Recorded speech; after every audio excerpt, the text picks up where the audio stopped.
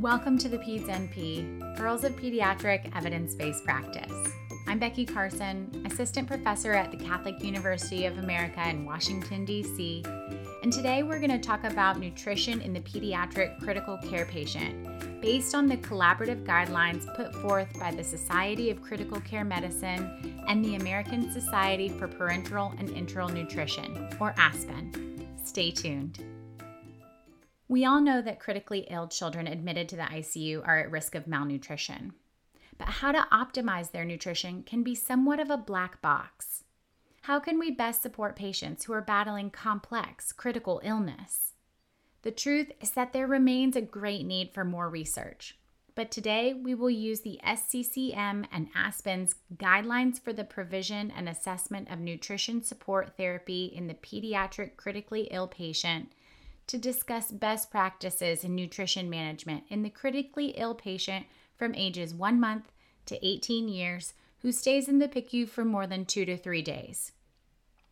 I really like the layout of these guidelines because the format of each recommendation begins with a question, which is then answered by the most current evidence-based practice and expert opinion.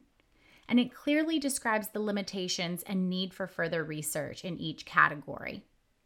As you understand the limitations of their task, you can also appraise the quality of their recommendations from the evidence where the grade process was used. Let's begin with a discussion on nutritional assessment in critically ill patients. As you may have gathered, the commentary that assessment can be a black box means that it's unclear how to best assess this population. None of our commonly used pediatric nutrition screening or assessment tools are meant for critically ill patients. But the guidelines emphasize the importance to assess nutrition in patients admitted to the ICU within 48 hours. So how will you do this? You should review anthropometric measurements such as weight and height. Use these to obtain Z-scores for the weight for age, length for age, weight for length in children under age 2, or a BMI score in children over 2. You should obtain head circumference in children under 36 months. Other key components to assess are the admitting diagnosis, past medical history related to the current illness, the patient's functional status and diet or nutritional status prior to admission, biochemical lab analysis if needed, and a nutrition-focused physical exam. A great example of this came in our class discussion of a school-aged girl admitted with a CNS infection who was ill for a week prior to the admission with poor PO intake. But she also had some subacute or even chronic malnutrition based on the family's low socioeconomic status and geographic location of their home in a food desert. If access to healthy foods or parental knowledge mean that a family is buying dinner at 7-Eleven, you can guess that there will be some degree of macronutrient and or micronutrient deficiency even before the critical illness takes place. In our example, the patient was currently intubated and sedated, so all of this information really impacts your global picture of her nutritional status and needs. Your job is not done once you assess the admission nutrition status. It's important to reevaluate at least weekly. Now that you've assessed for malnutrition, it's time to determine the specifics of providing the caloric needs for your patient. I'm going to skip ahead in the guidelines and talk about enteral versus parenteral nutrition. The preferred form of nutrition in an ICU patient is enteral nutrition, initiated within 24 to 48 hours of admission unless there are contraindications. Tube feeding can be safely administered, even to patients getting vasopressors. So if the gut works, use it. You should monitor for signs of intolerance, such as abdominal distension, blood in the stool, or vomiting. Although gastric residuals are frequently used as a measure of intolerance, there is no strong correlation that is reliable to say that a large gastric residual volume indicates intolerance.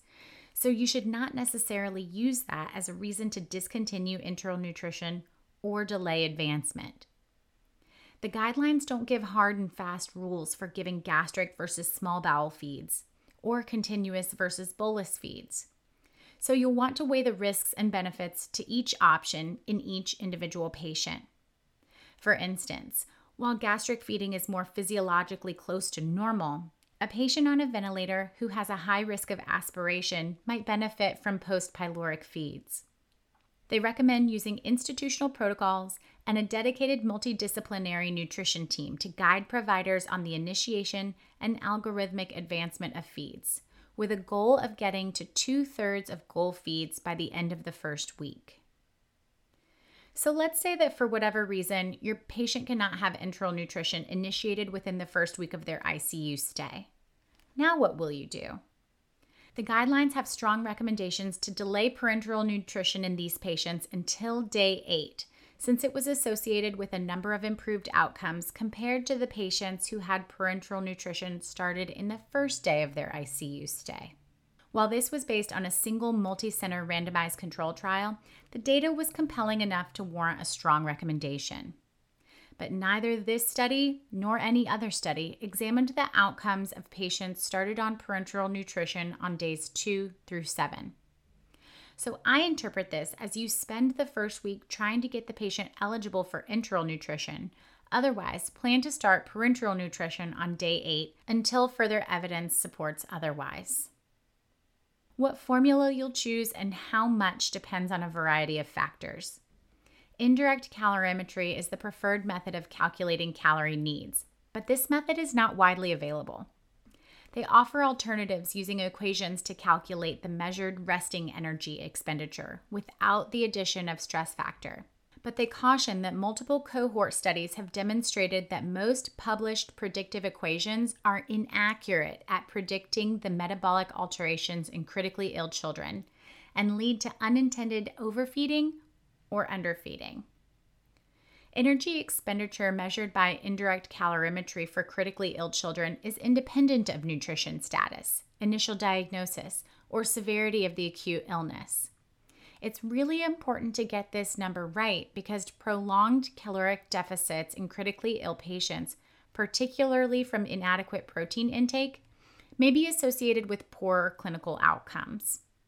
We don't want to underfeed or overfeed, and a number of factors can lead to hypermetabolism, think congenital heart disease, fever, stem cell transplant, or hypometabolism, think neuromuscular blockade, and mechanical ventilation.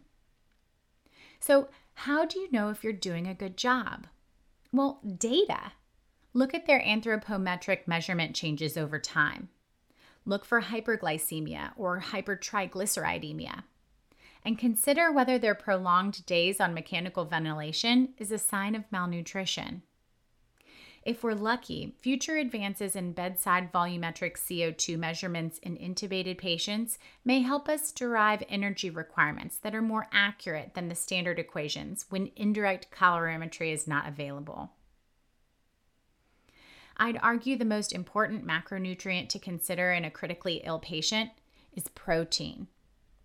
The guidelines emphasize the need to optimize protein intake required to attain a positive nitrogen balance, and they recommend starting at a minimum of 1.5 grams per kilo per day, and going even higher in some critically ill infants and children.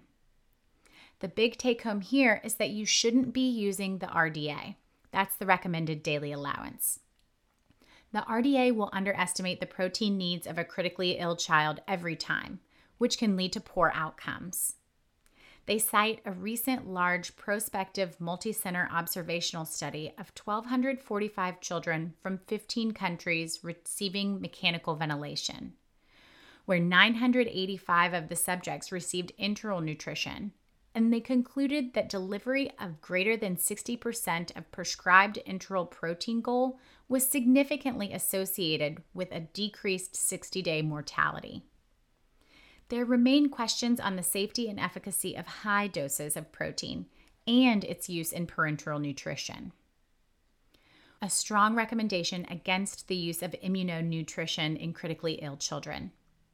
Several dietary components, including glutamine, arginine, nucleotides, omega-3 fatty acids, fiber, antioxidants, selenium, copper, and zinc, have been used in various combinations to modulate dysregulated immune responses induced by critical illness, injury, and surgery.